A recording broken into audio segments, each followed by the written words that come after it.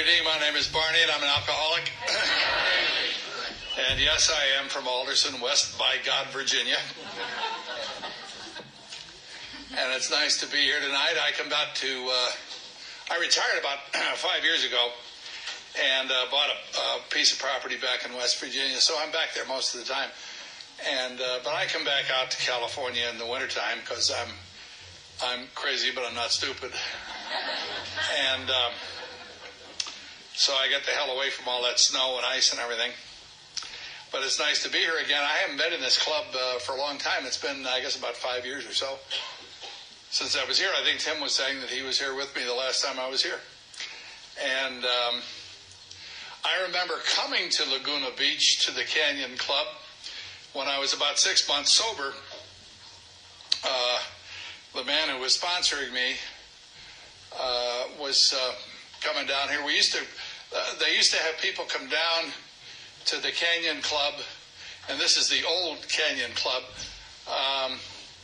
and bring a panel. And they would come down with 6 or 7 speakers from L.A. or wherever they were coming from. And he asked me if I'd go to the Laguna Canyon Club and participate in the meeting down there, and I did. He allowed me to talk about, I think he said I could have 2 minutes. And and that was just about 29 years ago. So I've been coming to the Canyon Club for a long time. And I remember when they built this new club, and it's very nice, very fancy place. It's nice. And so it's nice to see all of you again. If you're new here tonight, and there were quite a few people that raised their hands, and there are quite a number of people here, I suspect, who have a year or less. How many have a year or less? A year or less. Yeah, I'm glad to see you all.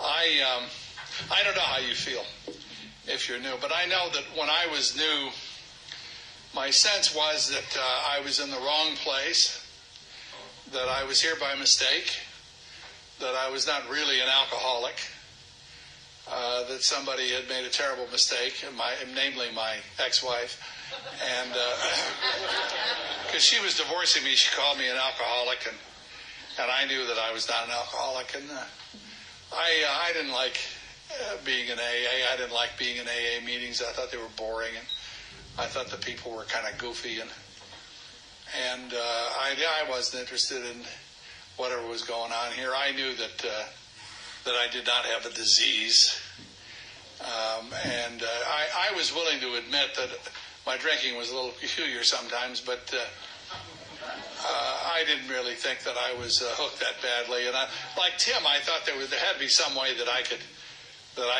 get my drinking under control. But here I was being divorced, and I didn't want to get divorced. We had 6 children, and we had played a lot of Vatican roulette, and so we had these 6 kids. We were living in Woodland Hills, California at the time, and I was a rather successful guy, I thought. And it seemed to me that you couldn't be an alcoholic and be as successful as I was. I was a television news anchorman, and I was making a lot of money. And I had this nice home, and I had 6 kids, and I had a swimming pool, and I had 2 cars, and I had a lot of very fancy clothes, and my kids had fancy clothes, my wife had fancy clothes, and I couldn't imagine that anybody like me could possibly be an alcoholic.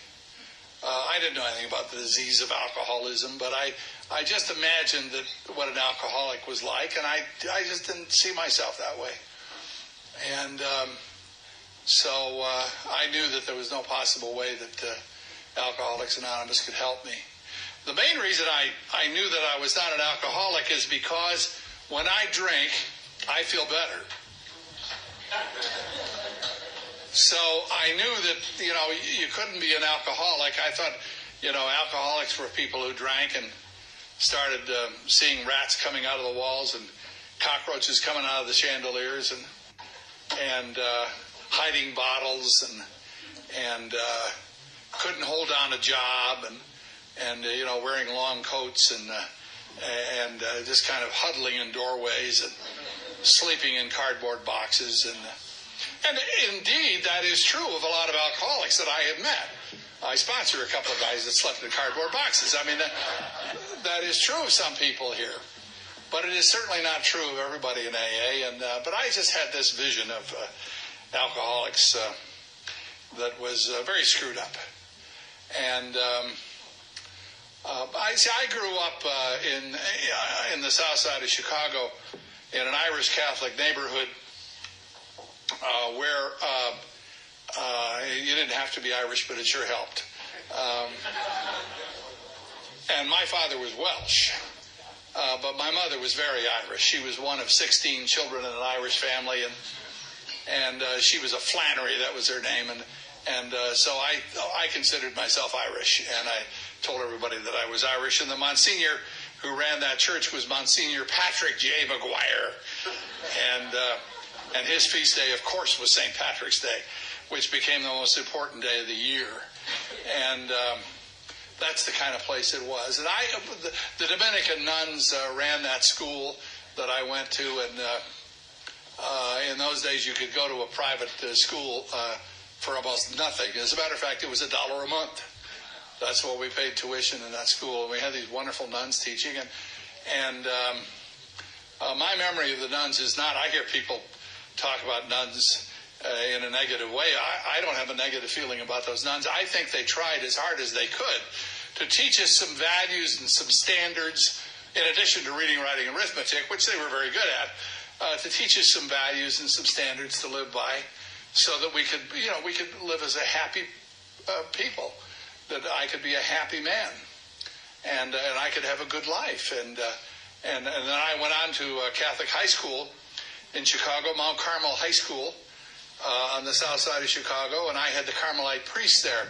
And I think these men worked very hard to try to give us a set of standards and values to live by, so that we would be happy, contented, peaceful people in our lives. And then my dad died when I was 14, and my mom used the last of the insurance money to send me to the University of Notre Dame.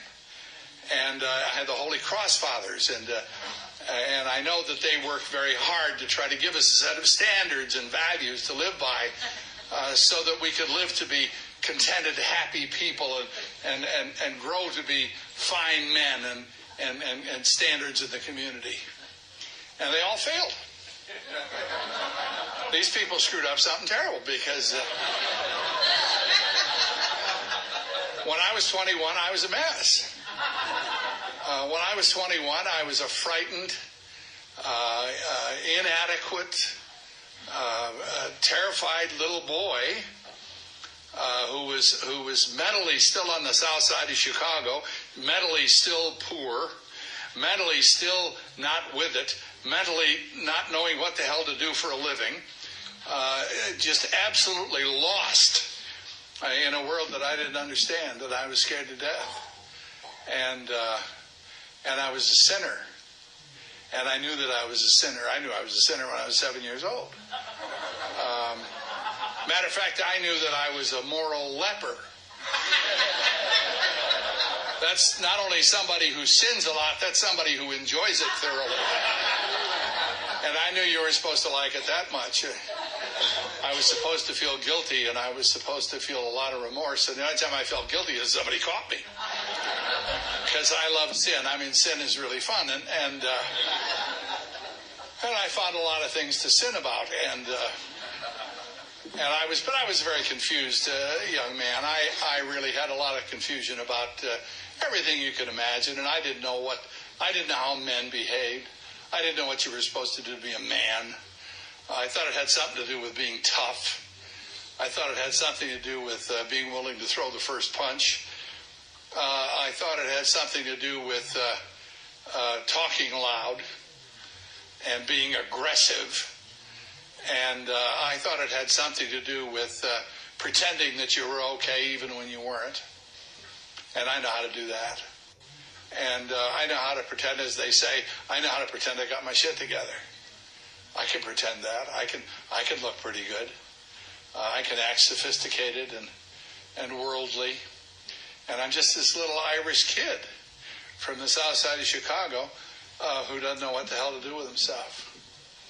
I didn't do any drinking in my younger years to speak of. I had a little bit of drinking. I didn't like beer, and the taste of whiskey. My mother was an alcoholic. She wasn't drunk all the time. She was just drunk part of the time. And we didn't know what an alcoholic was. We certainly didn't know anything about Alcoholics Anonymous. We didn't know any of that stuff. But sometimes she got very drunk. And she'd roll around on the floor and cry and carry on, and it embarrassed me. And I didn't know what the hell to do about that. But it never dawned on me, it never occurred to me that I would ever do anything like that. I mean, people don't behave that way. And through a series of really odd coincidences, I ended up in the radio broadcasting business.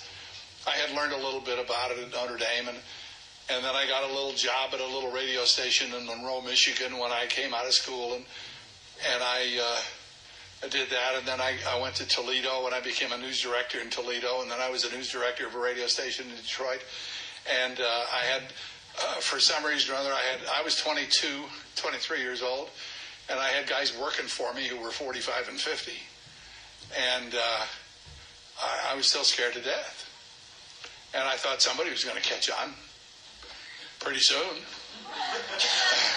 But I'm still bullshitting my way through, and I'm looking good. I know how to look good. I know how to look like I got it together.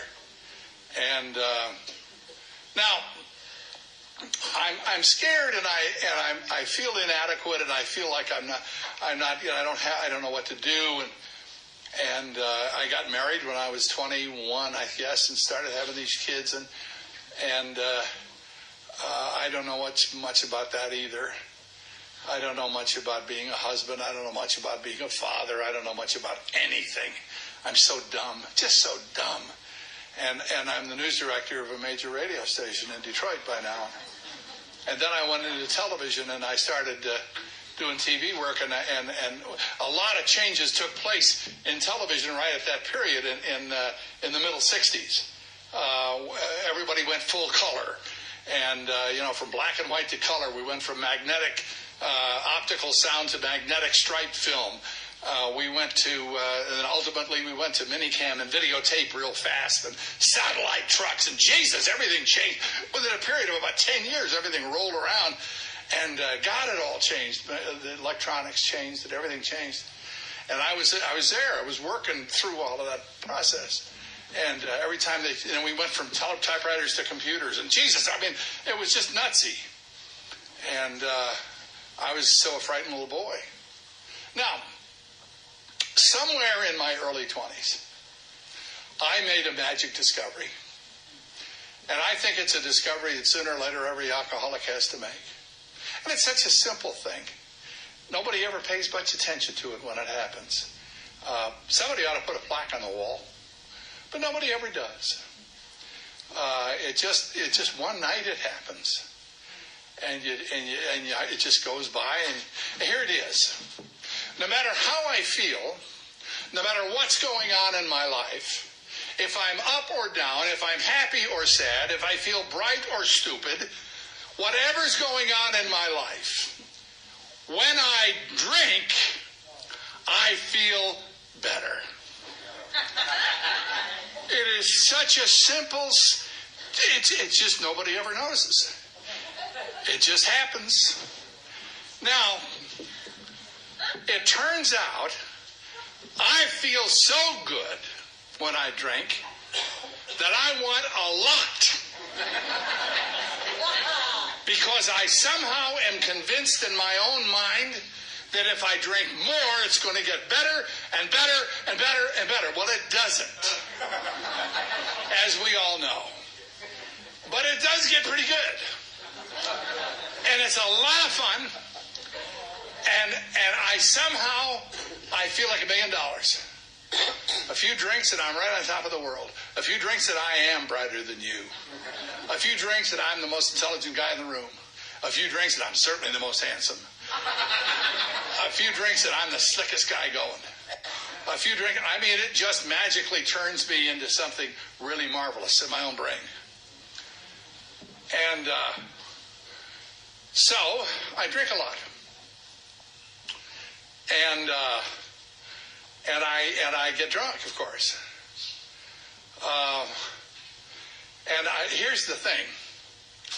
When I get drunk, I have a tendency to move around a lot. I travel quite a bit. I go from bar to bar. I go from city to city. I go from country to country.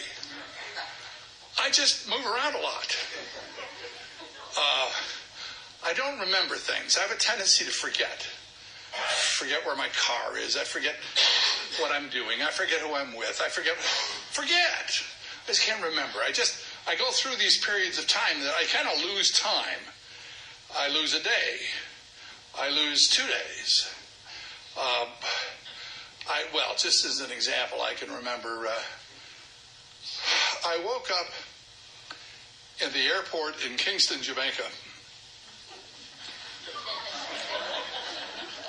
Turns out it was a Saturday afternoon.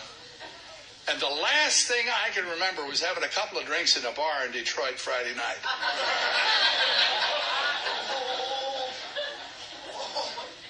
Now that would be all right if it happened once. But it happened to me a lot. And you wake up in all these strange places and you can't remember where the hell you are, and it's embarrassing, and you don't want to ask.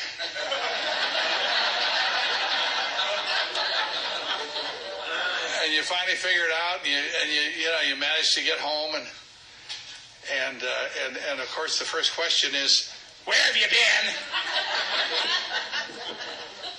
They've been calling from work. You know, if you anchor the news and you don't show up, they notice. They just expect you to be there every goddamn day. You're under pressure that way, and it's just, God, it's awful. And I don't know how to explain my behavior. I don't know what to say. Because I ain't going on these trips alone. Most of the time I have company. And my only hope, of course, most of the time is that she's got her own credit card. But I spend huge amounts of money trying to impress people I don't even know. And it turns out most of the time I spend about 10% more than I make. And it doesn't make a difference how much I make, because I tell you what, by the time I was 27 or 28 years old, I was making a lot of money. And I was having a good time. And ABC was flying this other guy and I into New York.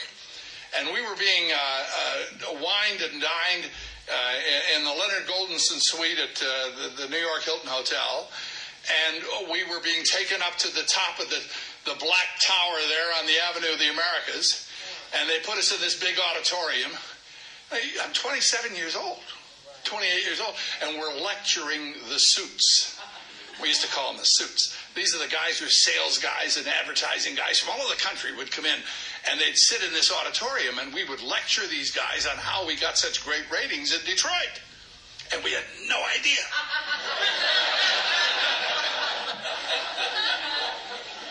But we would tell them anyway. We made stuff up. And they took notes. And those were wild times.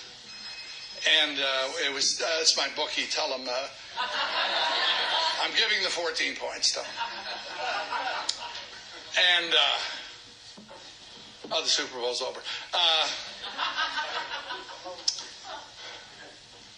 So that's where I was.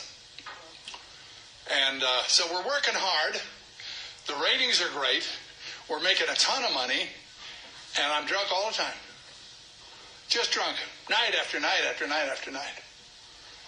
And just roaring around, having a hell of a time.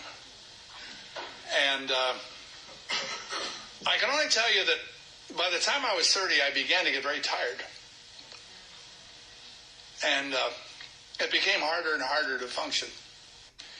it became harder and harder to go down and sit in that studio and have them turn those goddamn lights on you. And you just want to melt. And it got harder and harder to read the copy. It got harder and harder to convince people that I was okay. Because by this time I'm getting a reputation for being a real bad drunk. But the ratings are good. So they're not going to fire me. They just lectured me a lot. And when I'm 35, my wife divorces me. Because she thinks I'm an alcoholic. And I know that I'm not an alcoholic. I'm too successful to be an alcoholic. I got underwear with my initials on it. How can I be an alcoholic?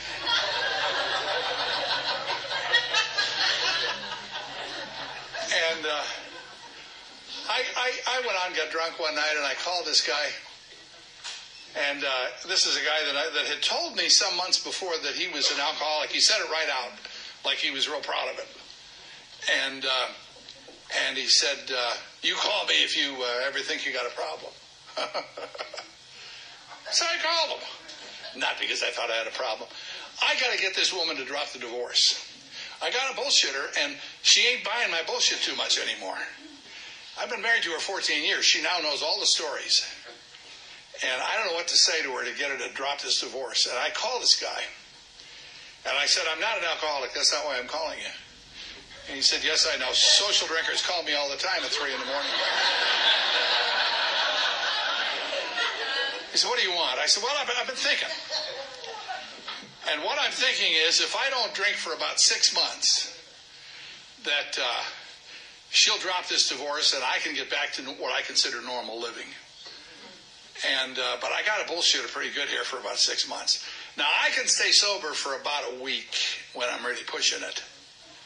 But after that, I get real nervous. See, I have this problem. It's not drinking problem. When I drink, I feel better. It's when I quit drinking and I go on the wagon, that's when I get nervous.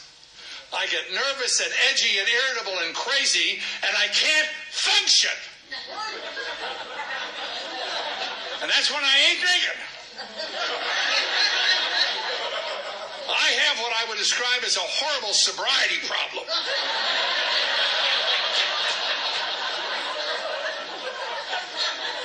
I don't know what the hell you're supposed to do with that. And the guy said, well, he said, I'll tell you what. He said, we just do this thing a day at a time. I said, no, I need about 6 months. One day, she ain't going to buy that shit. 6 months. And he said, well, Barney, I haven't had a drink actually in 4.5 years. And I said, well, my problem's not quite that severe. I don't need that kind of time. I need about 6 months. This was the first conversation I was to have with this man of many conversations, because he became my sponsor. And we were to have many conversations that were the same as that. That is, I would talk to him about what I was feeling and thinking, and he would say something back to me that would indicate he hadn't been listening. And he did it all the time. He starts taking me to these stupid meetings, which were just god-awful. We'd go to these meetings, and it was the same crap. Every night. Somebody get up there and lead the meeting, be real happy and joyful and free, and then they would call on people to read, and they'd read the same crap out of that book every night, like they couldn't remember it.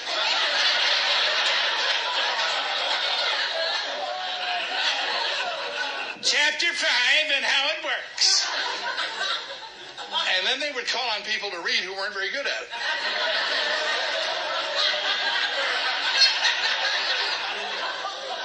And then they would applaud. Oh, George is going to read chapter 5, is that one?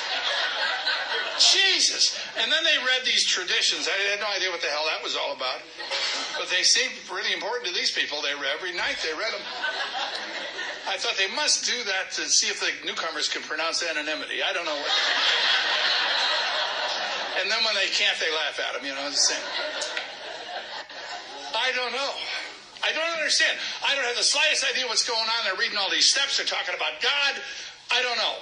And then you get people getting up the podium and they talk about all their marriages and their divorces and their jails and their hospitals and their institutions. Jesus! It just goes on and on and on, this litany of horrible things that happen to these people. And I don't identify with any of that crap. And people are saying, have you identified yet? And I'd say, no. And I don't expect to. I'm not like these people. There wasn't an anchor man in the bunch. Nobody like me. And we go to these meetings, and we go to these meetings, and they go to the meetings. And then I said to this man who was my sponsor, one night I thought I could help these people a little bit, and I went up to this woman who seemed to be in charge of this meeting, and I said, I notice you folks read out of your blue book there every night, and you seem to read pretty much the same stuff. And there is a lot of great literature that's been written over the centuries, prose and poetry, things that would be very inspirational to these people, I'm sure. And I could bring it in here for you. And I notice a lot of the people that are reading are not very good at it. On the other hand, I am. So I could read this stuff and be something new for these folks, 'cause they must get awful bored with this crap. And she said, how long have you been sober? I said, about 2 weeks.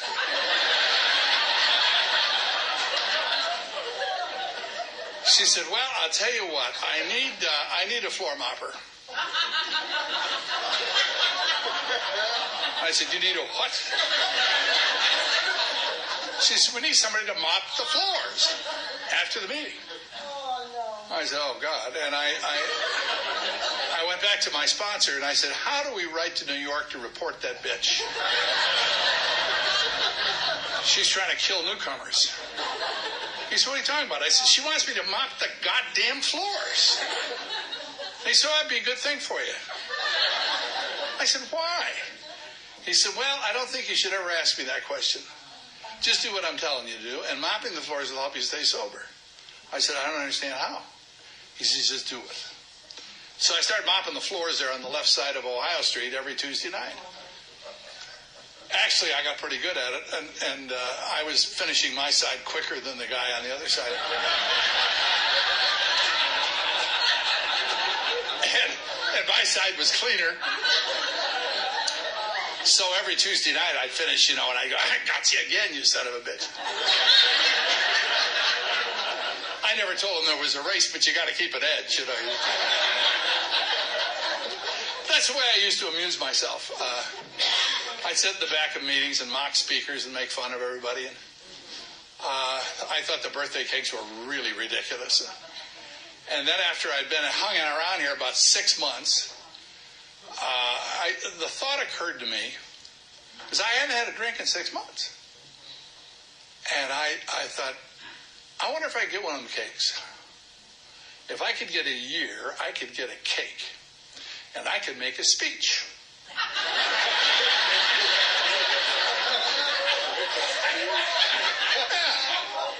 And I could tell these people what a bullshit thing this is. And that I don't like their book. It's badly written. It's a bunch of crap. I don't work their steps. I don't believe in God. And I've studied theology for 16 hours at Notre Dame, and I don't believe in God. So I can tell them why I don't believe in God. I could lay that one on them. But I could tell them I stayed sober anyway. And they could stick that. So I sat in the back plotting my speech. Night after night after night, I sat there and I thought about that speech. And I kept adding things and subtracting things. I thought, I'm really going to tell these people. And then I had this spiritual experience. I was sitting in a meeting one night, and this tall redhead walked by. And she had this gorgeous, long red hair. And she had these long legs. She had the greatest legs in North America. And I knew she could help me. So I started chasing her around the meetings, and I went to a lot of meetings just to see those legs. I hated meetings, but I would go to see those legs.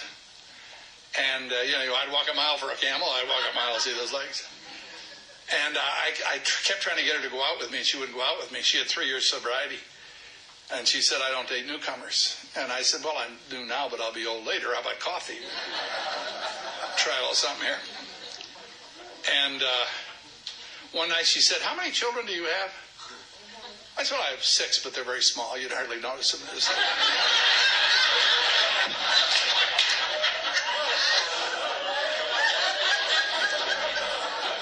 See, in a way, trying to threaten my wife, I had said to her one night, if you don't drop this divorce, I'm going to get the best lawyer in Beverly Hills, and I'm going to demand custody of the 6 children. I thought that would scare her a little bit. She said, you can have them, and she left.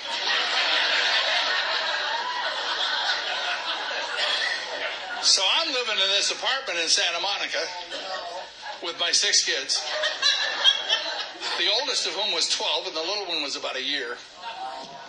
And I'm trying to go to meetings, and I'm trying to work, and I'm trying to function, and I'm half crazy. And I hired a lady to take care of the kids. And I didn't speak very good Spanish, and her English wasn't very good, so I couldn't explain to her that I couldn't pay her. But I figured, a couple of weeks, and she'll leave, and I'll get another woman, and that's the way it'll go. But she stayed. I don't know, she wouldn't go away, that woman. And finally, after about a month, I came up with some money, and I paid her, and her sister came over. Her sister spoke pretty good English, and I said, ask her, how come she stayed when I didn't pay her? And she asked her, and she said, because she really likes your kids. I said, God, it's amazing. And so that woman stayed with us for a long time. And I went to meetings, and I hated the meetings. And the book to me was just so stodgy and so, God, it had been written in 1939. And I thought, this is old-fashioned stuff.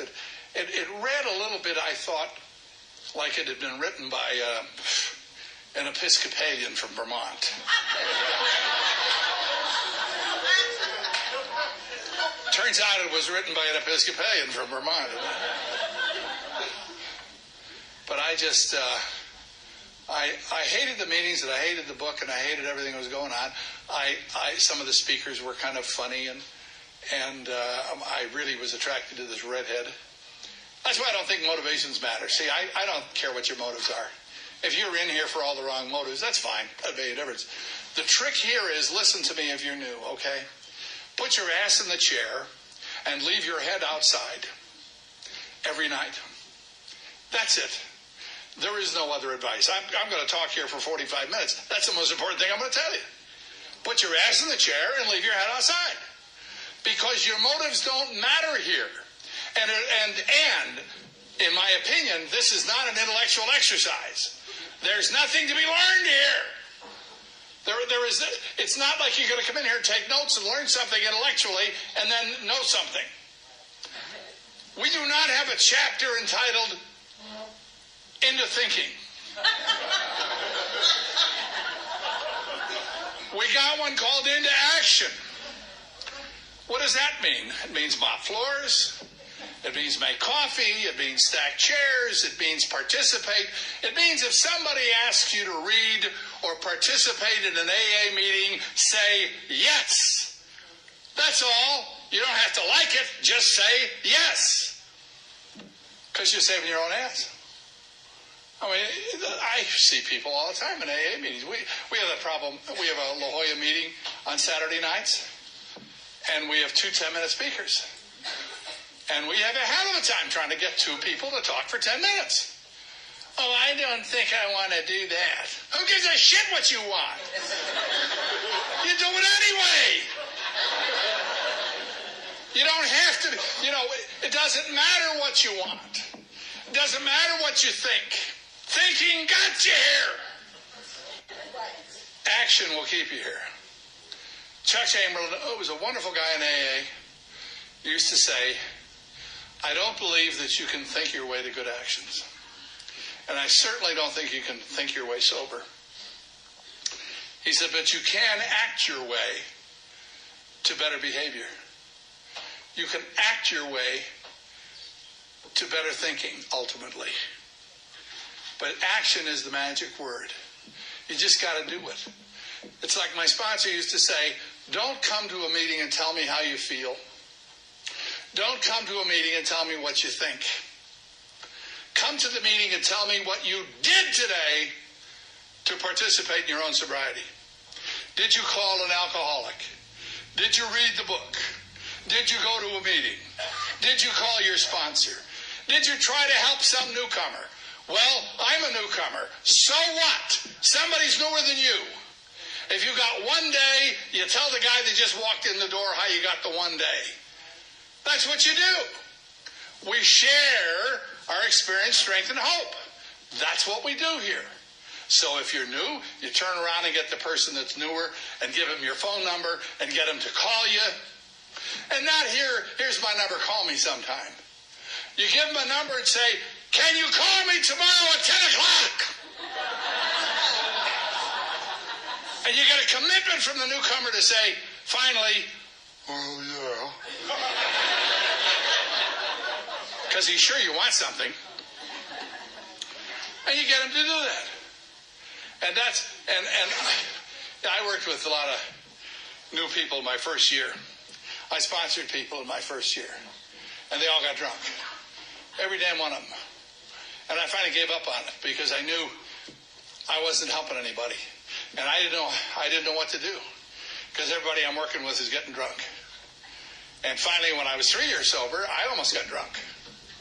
By that time, I'd gone to work for CBS in Philadelphia, making a ton of money, successful as hell, not going to meetings, because who needs meetings when you're 3 years sober? And a guy, and my wife was divorcing me. I married the redhead, by the way, when I was a year and a half sober. And she had 2 kids, and we're raising these 8 kids. Oh, yeah.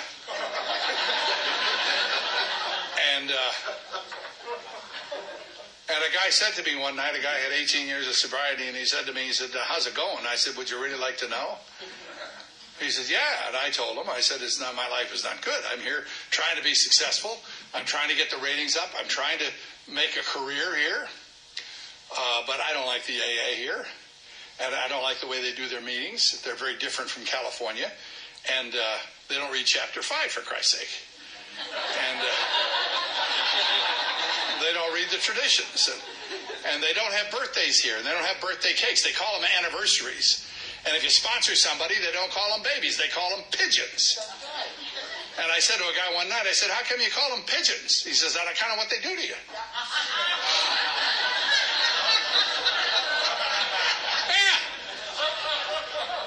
So the guy, that was all different. I just thought, Jesus, I can't do this. I can't deal with this. And I said, my wife, I married this girl, and she's got these 2 kids, and we got these 8 kids, and I'm half crazy. And some of the kids are drinking and using drugs, which I thought was kind of unfair. And I was just nuts. And the guy said, well, how many meetings do you go to? And I said, well, I don't have time for meetings, for Christ's sake. I'm trying to be successful here in my career. And he said, how many newcomers do you work with? And I said, I'm no good at that. I tried my first year, and they all got drunk.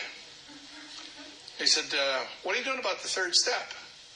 I said, oh, well, I don't believe in God. It's hard to do that one.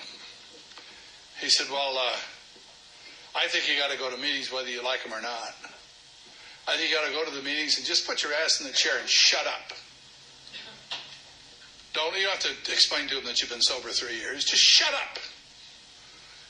And I think you got to have to do something about newcomers. You got to try to give your phone number to newcomers. And he said, I think you need to do something about the third step. I said, like what? He said, well, we got a prayer in our book here for guys like you. It's the third step prayer. And I didn't know that. And he pointed it out to me. My sponsor says if you want to hide anything from an alcoholic, put it in the big book.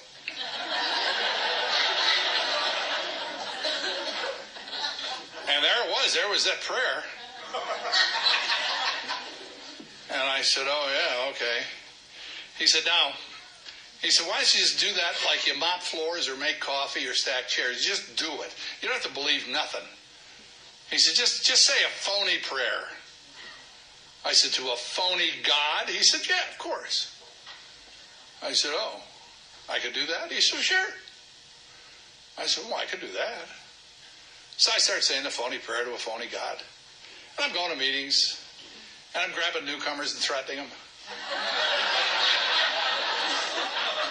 And some of them stayed sober, and I don't know what the hell to do with them when they're sober. They're in your living room, they're in your kitchen, they're on the phone, they won't leave you alone. What meeting are we going to tonight?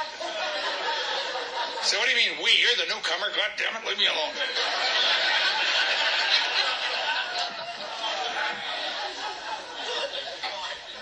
And they, then they embarrass you. They come to the meeting, and you're trying to look like a good sponsor, and they come up and say things like, how do you work step 3?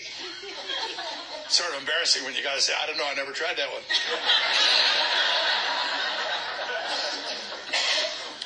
Finally, the only thing I knew to do with these people was to sit down with them and tell them the truth, which is a painful thing for me to do. Because I'm trying to look good, and I'm trying to be smooth, and I'm trying to be slick, and I can't do that.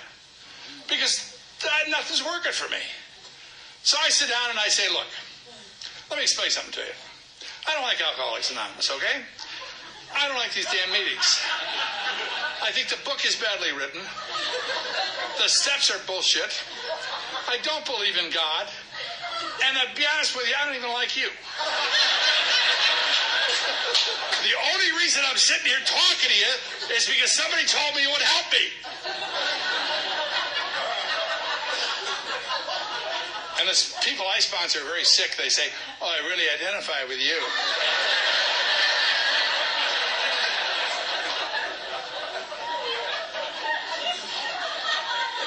I have finally come to the conclusion that you don't have to be very bright to sponsor people.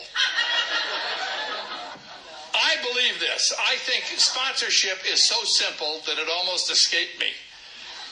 It turns out that the principal job of a sponsor in Alcoholics Anonymous is just to keep the baby amused.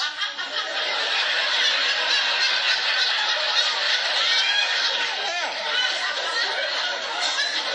Keep amused until AA works. And I know how to keep amused. Go mop floors, make coffee, stack chairs, get involved. I know how to do that. Call me every day, goddammit. I know how to do that. And then ultimately and finally what happens is that AA works. It works in their lives magically in a way that I couldn't even imagine. And now I got babies that explain it to me. They love to do that. Well, let me explain the steps to you. But that's just the way it is. And I got fired from that job. And I came back to California, and I went to work in San Diego, and I found out the AA was different there too. Jesus, everywhere I go, it's different. And I started a meeting in Philadelphia, I started a meeting in San Diego, then I started another meeting in San Diego. And the other night, somebody asked me to come down and talk at that meeting that I started in downtown San Diego. That damn meeting's going to be 25 years old. And I went and talked there the other night, and it blows my mind when I thought about it. I thought, oh my God, this meeting's going to be 25 years old. And they're still using the same podium that was made by a guy who volunteered to make this podium when the meeting was a couple of months old. They still got that same podium. He's dead now. The guy's been dead for a number of years. That damn podium's still going. That's the way it is at AA. We die, but the program goes on. And Carol and I have, over the years, Jesus, I tell you, we just turned 28 years marriage. And she's in West Virginia and I'm here in California. It seems to work better that way. But I sent her, for our anniversary, I sent her 28 roses. And she stuck them out. They had a hell of a snowstorm that day. So she stuck the roses out in the snowstorm and in the snow and took a picture of it and sent it to me. But it's amazing. You know, she and I have fought and argued and hollered a lot. And a lot of our kids have screwed up over the years, and just some of them don't even talk to us now. For reasons that have nothing to do with us, they just don't talk to us. They're mad at one another. And so they don't talk to us. I mean, you explain that one to me. Kids, I tell you. Third step. Oh. When I was 16 years sober, I was driving from San Diego to L.A., which I do a lot when I'm out here. And I had a tape on in the car. And it happened to be a Chuck C tape. Now, I never understood Chuck C in the early days. I used to hear him talk, and I had no idea what the hell he was talking about. And I'm listening to this tape, and all of a sudden I'm understanding what he's saying. Because now I'm 16 years sober. And it's making more sense to me than it did when I was 2 years sober. And I'm listening to the tape, and I'm talking to the tape, which is a little crazy. I'm talking to a tape, and the guy's dead. Now that's nutsy. And I'm going, yeah, Chuck, that's right. Yeah, you got that's it. Yeah, that's it. And I'm going along the freeway, and yeah, that's right, Chuck. One of the things he said was something I had heard him say before, and I never really locked in on it. He said, I believe the first two words of the Our Father mean exactly what they say. I believe that the first two words of the Our Father mean exactly what they say. Our Father. Ooh. He's my father? Oh. But I'm his son. Ooh. Ain't that spooky? He's my dad and I'm his kid. Oh my God. He's my dad and I'm his kid. Well, what's my relationship like with my kids? Not so good sometimes. Have they always done everything I wanted them to do? Certainly not. Have they sometimes been a real pain in the ass? Of course. Have we fought and argued and screamed, those kids and I? Yes. Over the years? Yes, a lot. Have I sometimes just been so angry with them I could just kill them? Yeah. Have I ever stopped loving them? No. I don't think so. I don't think so. And it's not because consciously I want to love them. Sometimes I don't. I can't help it. They're my kids. I'm their dad, and they're my kids. And so I love them. I love them when they hate me. I love them when they don't speak to me. I love those kids. It's an involuntary thing. But I do love them.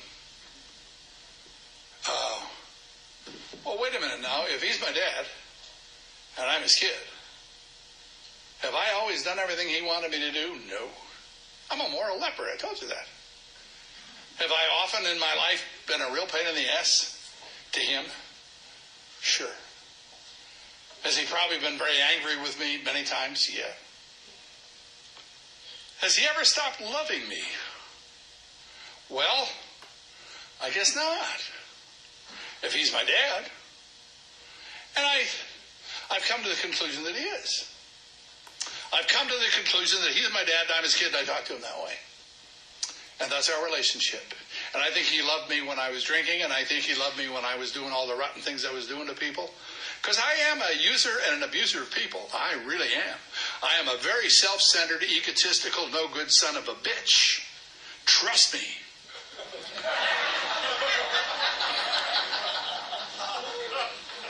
Has he ever stopped loving me through any of that process? I don't think so. Like he loved me then, I think he loves me now. And that's the relationship that we have, and that's the way I talk to him. And that's my relationship. I have come to believe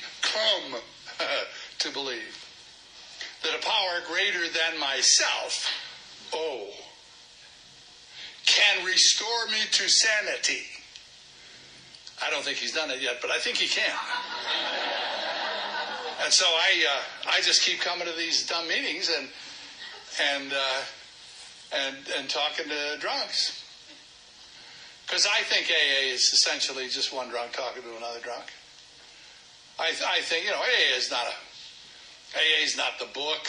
AA is not the steps. AA is not the meetings. AA is not praying. AA is not intellectual.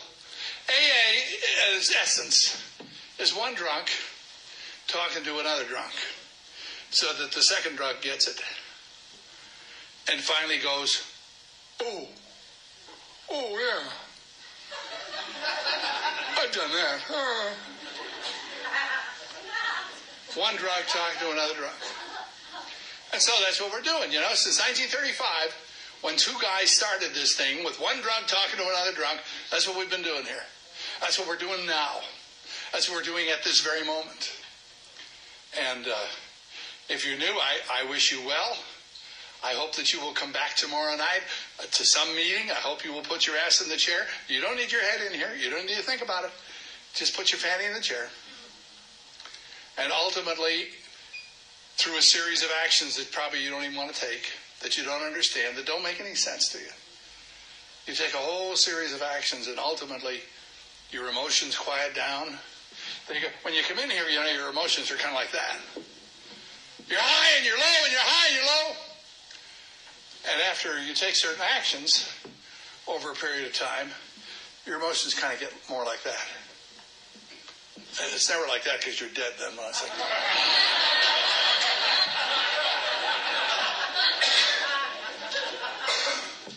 and after your emotions quiet down for a while, you begin to understand a little bit about why you've been doing it all this time. There's a man sitting here in the front row who's been doing this for 54 years. I think AA works. If I don't drink between now and May 25th, I'm going to be sober 30 years. And I don't take any credit for that. I honestly do not. My sense is that being with you, being willing to drive from San Diego to Laguna Beach on a Saturday night and come here and talk to the lepers,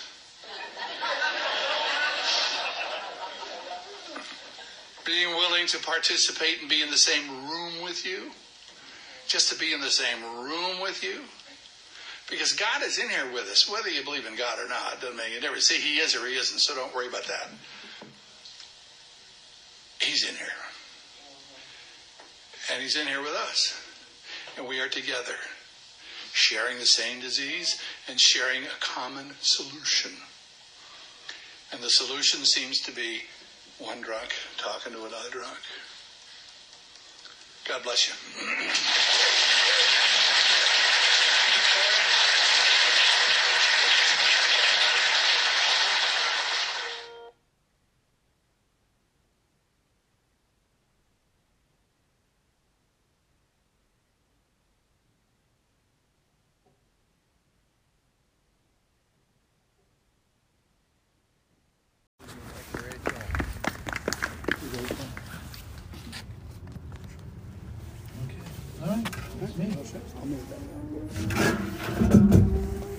Hi everybody, I'm Steve. I am an alcoholic. Hi, Steve. Thank you for letting me be your leader. I didn't know I was going to be the leader until we got out here. But I was taught in AA that when we're asked to take on a request, a reasonable request in Alcoholics Anonymous, we never say no, and that has served me well for the period of time that I've been sober. I got sober on September the 12th, 1994. It wasn't the first time that I've been in Alcoholics Anonymous. As a matter of fact, the day before I got sober, I was in an Alcoholics Anonymous meeting, and I was sober at that point 7 years to the day. And I had gone to that meeting. I hadn't attended any particular meeting for probably close to a year at that point. But what was going on in my life was my wife was asking me to get out of the house. My oldest daughter had said to me, you know what, next year I'm going to turn 18, and when I turn 18, you will never see me again. And she was pretty upset with me. The man who was my boss, had been my boss for 20 years at a pretty good company that I worked for, had already given me my walking papers, and told me, why don't you go thrive elsewhere? We're kind of tired of your behavior, your attitude. He even said to me one time, it's your way or the highway, isn't it, Steve? And I said, well, of course it is. That's the right way to get things done, and he wasn't going to put up with too much of that nonsense. That's what was going on, for probably the 2 years before I went to that AA meeting, the night before I got sober. And I went there because I was thinking to myself, AA worked for me once before. I had a lot of problems coming into Alcoholics Anonymous in 1987. And I didn't know how to stop drinking. I couldn't stop drinking. I was trying, and I had all these problems, and my theory was, if I could just stop drinking, my problems will go away. And so I came into Alcoholics Anonymous, and I did stop drinking. I got very involved with the Upland group. If you've ever been out there, they're a terrific group of people. And I got really taken into that. And, suddenly in my life, there was purpose, there was friends, there was laughter like we're hearing here tonight. My whole life just turned around, and it was so much better, and I stopped drinking, But after a period of time, I began to think to myself, why do you have to go to that meeting? You haven't had a drink in a number of years. Why do you need to call that sponsor? You haven't had a drink in a number of years. Why do you have to do any of the things that we talk about doing around here? You haven't had a drink in a number of years. And so I started backing away, little at a time.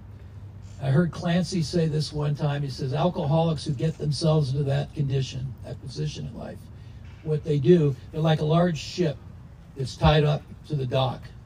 And those lines that hold it in place, that keep it there, have been lifted off of those pillars, whatever those things are called, piers, I guess. And that shift, the current just slowly takes it out to sea until it just disappears. And that's exactly what happened to me. It just slowly took me out. And what I described, what was going on in my life, was all happening, and I was sober. Not sober as we mean. I was dry, I guess, would be a better way of putting it. I was an alcoholic who had not had a drink. That's probably the best way to put it. And so when I decided I'm going to go to an AA meeting, it's supposed to be my 7th AA birthday. It worked for me once before. Maybe if I go there, I'll catch the magic again, whatever the magic was. I didn't know. And so I went off to my AA meeting over at Euclid and C. And I was walking up the steps, and I saw a friend who's a very, very good friend of mine today. And what I heard her say was, oh my God, are you back again? Are you still sober? What she really said is, hey Steve, how are you? Good to see you again. But you know how our minds work. So anyways, I went into that meeting, and I was just, my skin was just crawling. And the custom, I should say, of that meeting is that you take a cake at the end of the meeting. And I was going to take a 7-year cake. And I was thinking, what am I going to tell these people? Because I knew what my life looked like.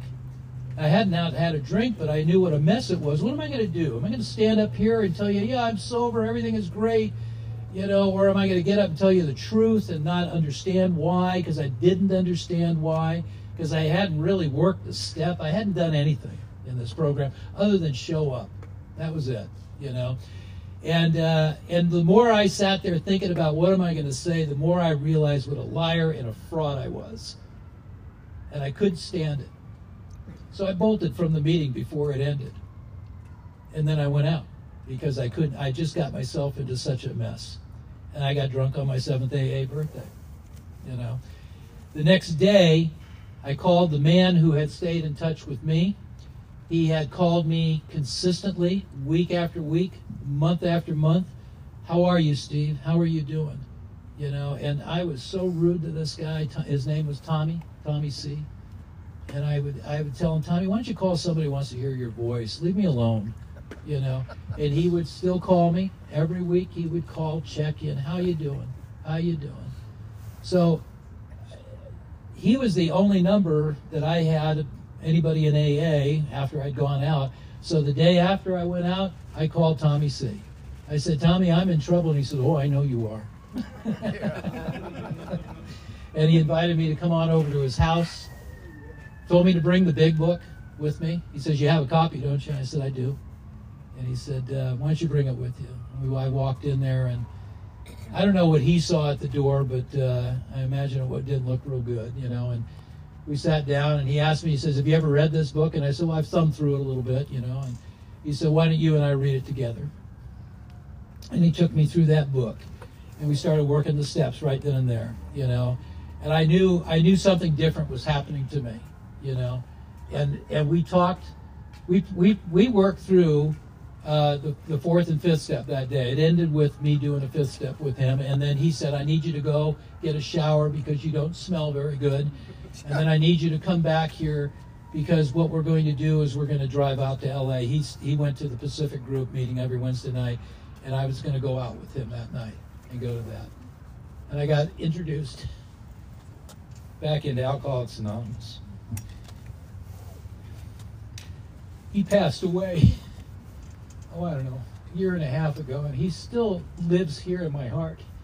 That man saved my life, and I don't know, you know, all I know to do is be busy in Alcoholics Anonymous and give back what has been given to me, you know. This is a great meeting. I love this meeting. You know, I've been here once before, and it's kind of neat walking in here. I know people. I know Mike. I know Les.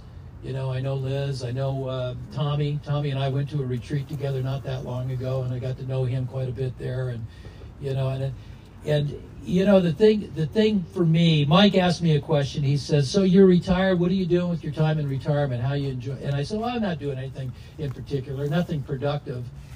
And then I thought for a second, I said, wait a minute, you know, and I said, well, I do a lot of AA. That's what I do. I do a lot of AA. And he said, well, that's productive. And I said, yeah, it is. I don't know why I said that. But I do a lot of AA. You know what I did? This pandemic changed everything for me in Alcoholics Anonymous. It introduced me to the power of Zoom, the power of the internet.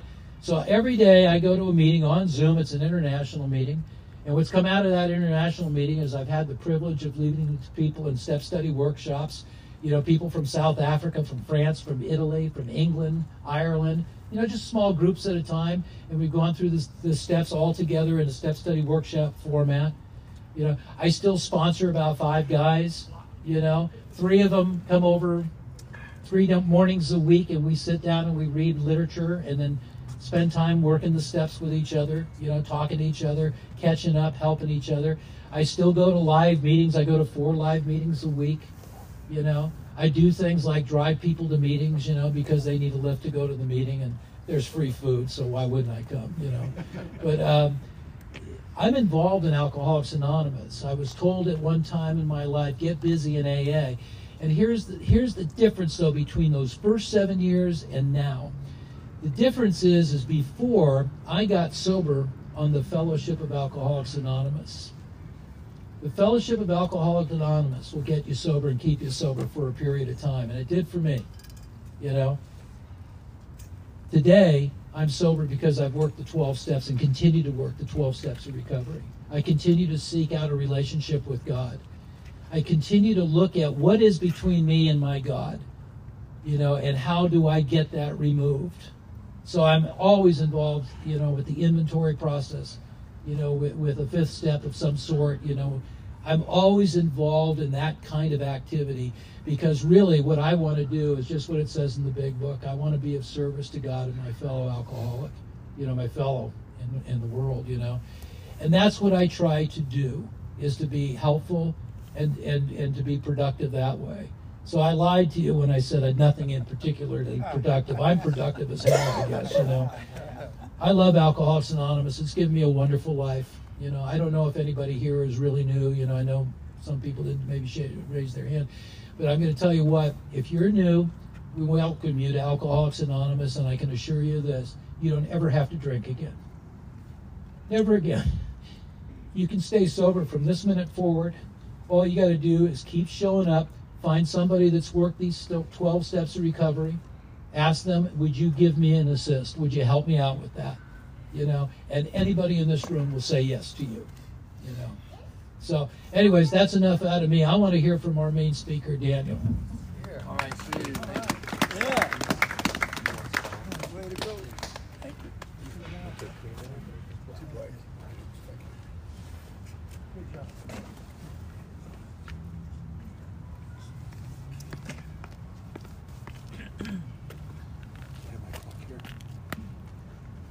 Hello, my name is Daniel. I'm an alcoholic. Hi, Daniel. And it's wonderful to be here. And better click start on that thing. That's cute.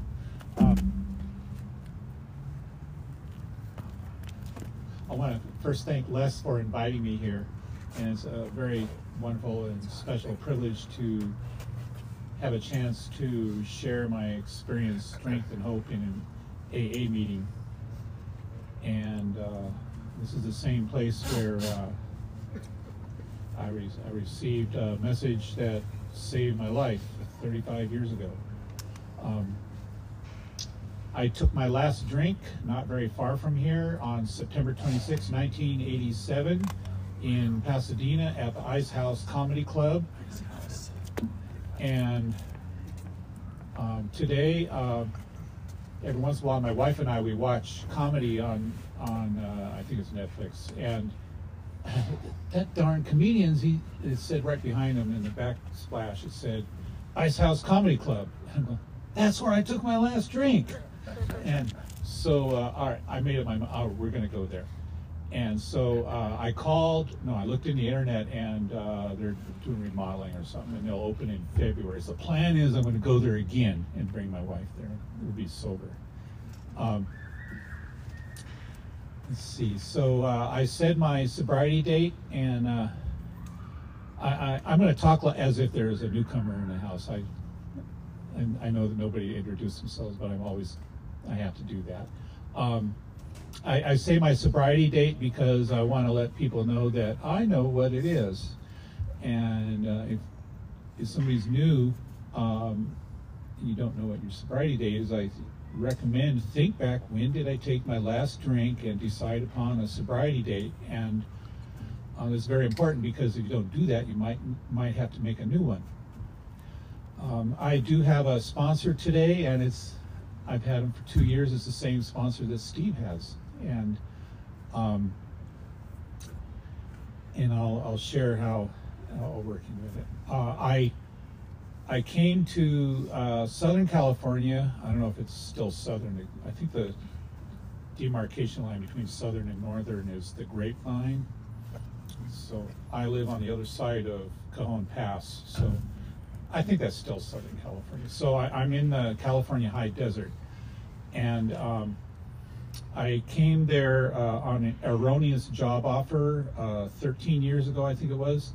And I did not know anybody. And look up an AA meeting, and I went to the Apple Valley speaker meeting. And I was living with my sister-in-law in Wrightwood, and it's a 45-minute drive, but I went there, and I've been going there ever since. And then eventually, now if you ever don't think somebody's doing their service position properly, if you open your mouth, you might have their job. And I kind of thought the speaker coordinator job was a very important job, and it was not helping our group in a very helpful manner. And I opened my mouth at a business meeting. I mean, sometimes it got to the point where the speaker coordinator would not show up, and he did not even have a speaker either. So there's no speaker, and he's not even here. And then the burden was on the secretary's shoulders. And then the secretary comes to me and he goes, "Daniel, we don't have a speaker tonight." And I go, "Well, now I don't turn down service positions either, but I did have a good reason. I think the good reason was I just got done speaking here recently." And I think it was like 9 months ago or something. I said, okay, so I'm sitting there, and he's going to introduce the speaker, and my name came out of his mouth. oh, I guess I'm the speaker tonight. So it was kind of going like that, and I go there sometime and go, who's the speaker tonight? And no speaker. Hell no. And then I knew who's sober in the house, and I picked one out. But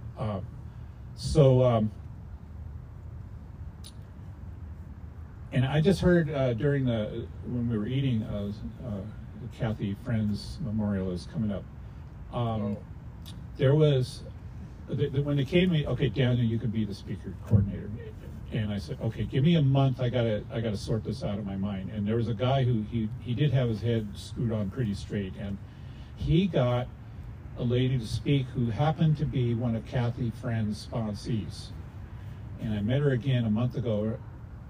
I'm still not going to say her last name because she's alive, but she's got like 53 years of sobriety now.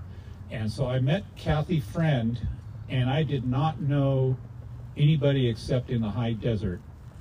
And Kathy Friend gave just 4 names, and I went on that, and so I met Kathy once in my life, and I called this guy, and I think he's from the high desert. Can you speak at our group? And he said, I would love to, but I live in Colorado right now, and why don't you call a guy by the name of Larry P. down at the 502 Club? And just the whole world opened up from that. And I said, I desperately need a speaker for day after Christmas or something like that. And I'll have someone call you back. And it went like that. And then by the time I got a phone call, I had it filled, and I said, I filled it, but I'll put you on January 2nd, is the way it went. And so I wound up meeting between Covina and over to Cucamonga. I know people pretty well. And I met Steve at the meeting he mentioned in Euclid and C. And so, I eventually got Les's telephone number. Oh no, you came up with David. I met you when you came up. I had David speak, and Les came up with David. So I met people one by one, and Les has spoken up there twice. So it turned out the meeting has grown a lot from. I had some nice people speak up there. Les spoke twice. Steve's spoken up there twice. So I want to. I hope I can share with you that you get out of that there's a lot of opportunities and fellowship here in AA. I walked into meetings when I was in the United States Navy, and we pulled into port in Singapore. And now you know what you got to do to find a meeting someplace. One, you got to speak their language, and I know it's English, but it's a foreign language English over there. You got to find what's called a telephone. You got to have a currency to shove into the coin machine. So I go to downtown on the regional transit, and I'm in a food court, and there's a bunch of people sitting around, and it looks just like this right here. And dang, this is an AA meeting. And I looked around, and I spotted a big book, and I just sat, and I was in an AA meeting in Singapore. So there's lots of opportunities for fellowship in AA anywhere you go. The disease is the same in Singapore. I did something like that, I think, in Hong Kong too. You don't want to do that in every country. In the Persian Gulf one time, this guy looked at me like he wanted to kill me. I was a guy with short hair in the United States Navy, and he was Iranian, and it was a southern part of the Persian Gulf, but still I've never seen that look in somebody's eyes before, but so be careful out there. It's the real world. I do want to share, I'll start off saying I am from Northern California. It doesn't matter where I'm born, but it does wind up being part of the story. So I was born in Sacramento, and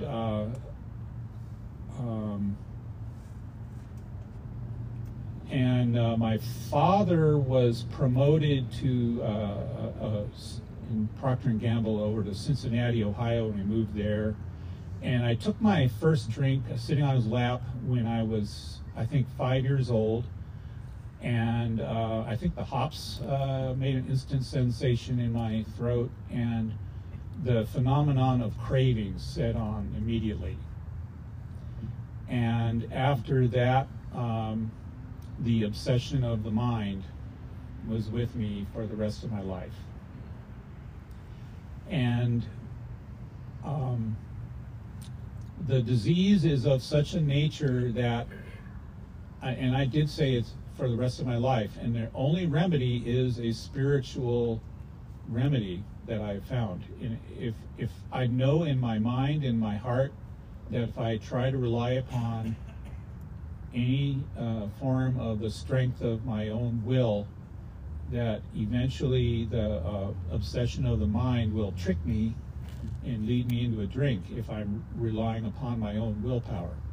And so that is why I know that a spiritual remedy is very important. And plus, it's wonderful to live a spiritual way of life, and I wouldn't trade it for anything. Introduce our main speaker, Brandon from San Marcos.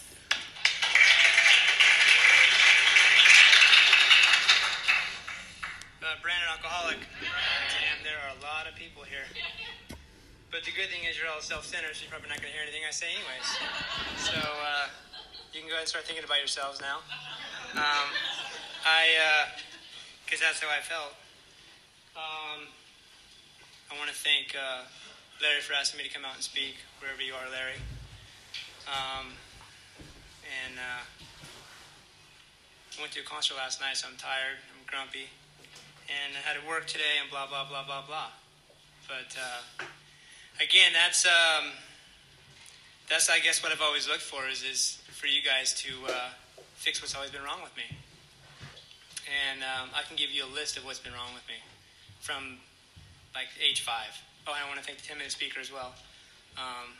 That's pretty gnarly. I feel like I just drank and I wet the bed. That's all I did. Damn, like, the end. That's it. So, but I did it more than once. That counts, right? It isn't just once. And I went number 2 too, a couple times as well. I wonder what's going to come out of my mouth tonight.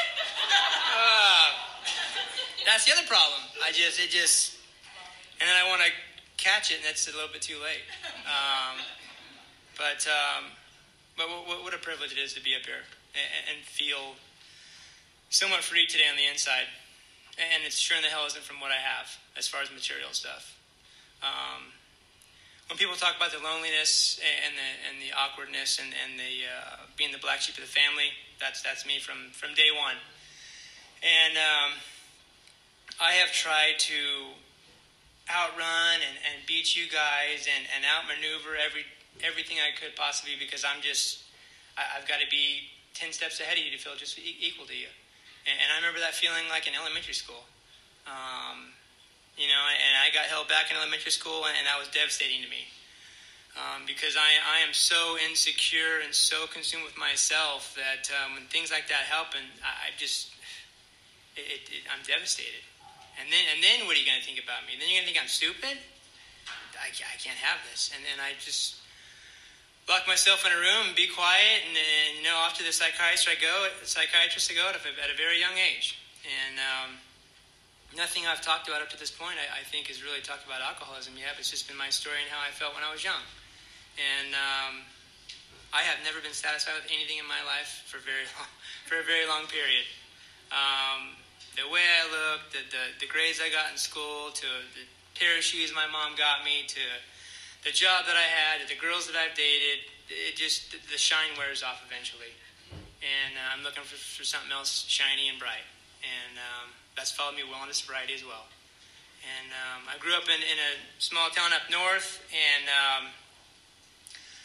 it was a little country town, and I worked on dairies and I worked in almond orchards when I was young, and I had a blast, man. I never really was able to shine it in school because I just early on I had tutors, and then they told me that I had learning disabilities, and again that was something that was very devastating to me. So right out the gate, I'm different. I'm different. I don't think like you guys. My parents didn't bring me up like you guys. I didn't walk like you guys. I didn't feel the way you guys looked. Right out of the gate. And I'll tell you what, the first time I drank alcohol, I was waiting for that. I had no idea how long I'd been waiting for that. And, I was probably, I was in junior high, and that was probably the first gang I ever joined, and we were the Ninja Turtles. But that was like the time of my life because we had built pallets. What's so funny about that? We were hard, all right? We had built pallets up in this field, and we had tumbleweeds all around it, and we were smoking Newport cigarettes, and we had porn magazines all up hanging inside of it. And we were on top of the world. We were on top of the world, and once we started drinking, I mean, we were going to fight everybody in that neighborhood. It was... I miss that, actually. I'm thinking about that right now. And, but yet when I got sober, I was freaking out. I was terrified.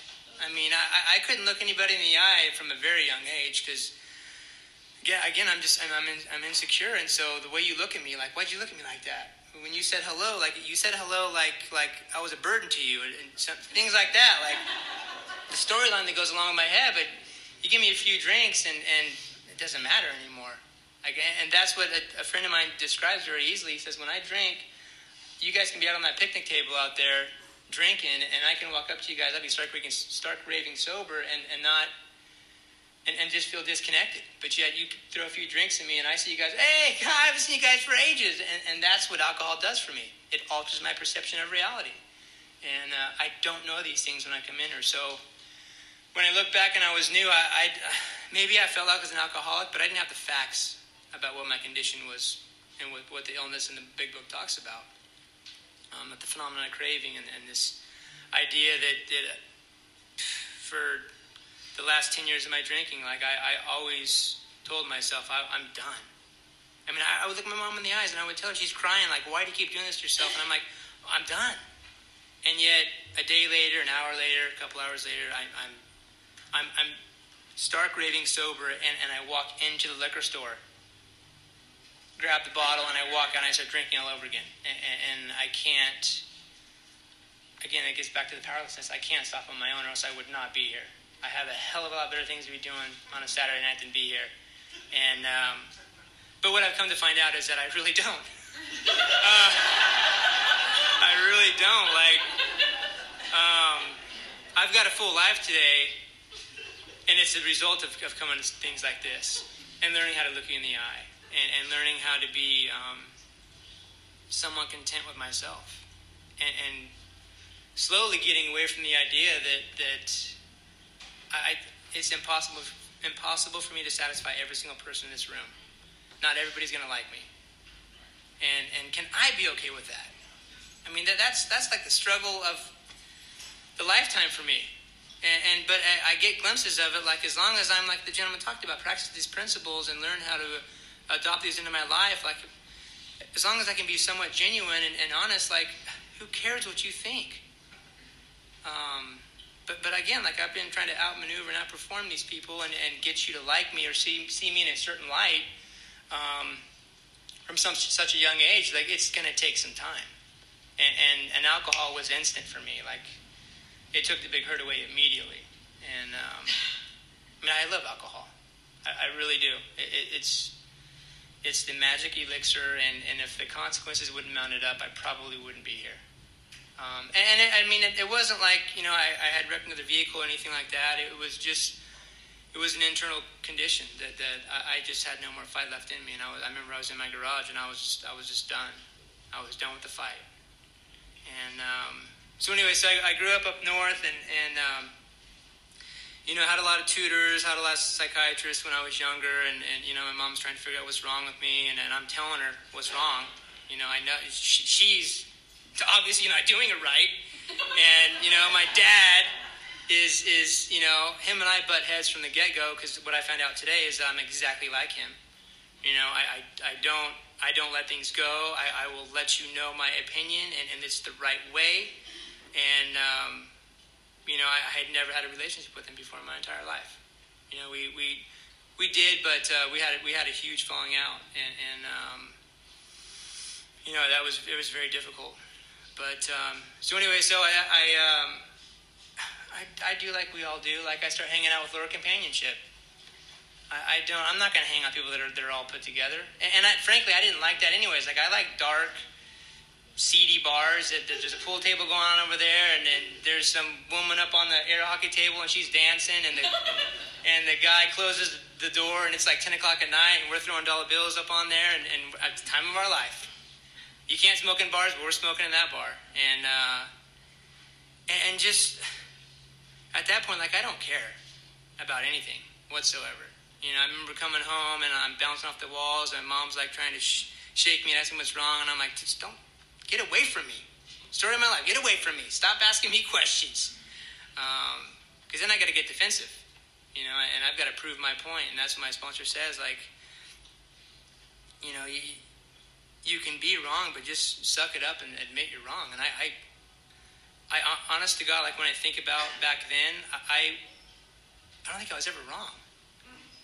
I don't think I ever said, I'm sorry. You know what? I'm sorry, I was wrong. Like, those words just didn't come out of my mouth. Because I was so self-righteous and so arrogant and egocentric. And I'll tell you what, like, it comes back today. 9 years later, it's still there. But with the principles, I'm able to keep that somewhat at bay and get to know you. Because, again, like, I'll judge everybody.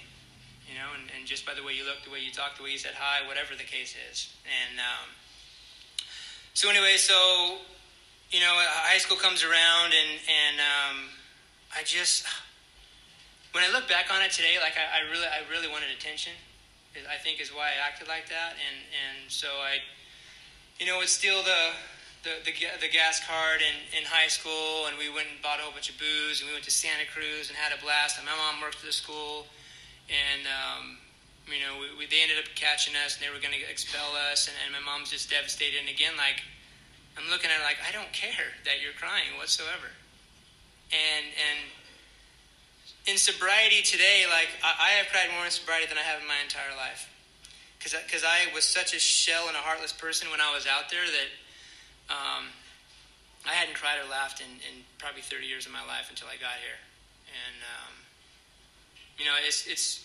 it's sad to say, but that's just the way it was. That's how I felt. Like, my feelings were way more important than your feelings, by far. And my behavior showed it. So watching my mom cry, and then me and my dad get in fights, and my dad saying, get the hell out of the house. We don't want you here anymore. And I'm like, you're going to let him do that to me? And just manipulate both sides of the family. And really, like, when I first got sober, I was like, my family's sick and they're twisted, but, like, I was the one that was causing it all. And, my dad's got his issues and things like that, but the rules don't apply to me. Ever. And like, I come in today, like, I find that stuff out today, but before, like, I drink too much. I drink too much and wake up and God knows where, doing God knows what with people that I didn't even know. And that wasn't the plan when I started drinking that night. I was going to be in bed by 10 o'clock. And 11 o'clock rolls around, 12 o'clock rolls around. Then I'm in the car and we're going God knows where to wherever we end up. And, so I eventually, get some trouble up north. And I'm like, I got to get the hell out of this town. It's this town. It's these dairies and these orchards and all these hicks. And I got to get out of here. So I boogied down here to San Diego, and this is going to fix me. Oh, the beaches and the women and the booze and the bars. And I didn't even really go to them that much, actually. I stayed at home and drank until I got kicked out of bars. And if you guys know where the West End is at over there in PB, on the edge of PB, I used to go to the West End all the time and got kicked out of there numerous times. And like, when I tell these stories, I pride myself on stupid stuff like that. Like, yes, I did do that. Yes, I broke into that house. Yes, I told my mom to, F off, and then I don't care, and I've got my middle fingers in the air, and she's crying. But, like, I would tell my friends that type of stuff, and I don't know why the hell I would think that, but that's just how I felt, So, I've got this job down here in San Diego, and I can't stop drinking at night. I would get off work and we would go play horseshoes down at the beach, and I would drink, and got to the point where I drink until I'd literally passed out, and I wake up with bottles in my lap, and I'd be passed out on the lawn, I'd be passed out in the recliner, and I'd be spilling the bottle, whatever the case was. But I was so terrified to go to sleep without a drink or anything. I couldn't go to sleep without drinking. And these are the small things today that I really cherish in sobriety, is being able to get a good night's sleep. And realizing, like, when I put my head to the pillow, like, I'm going to wake up probably in that same bed. I actually don't. Yeah, wet bed. Are you judging me? My gosh.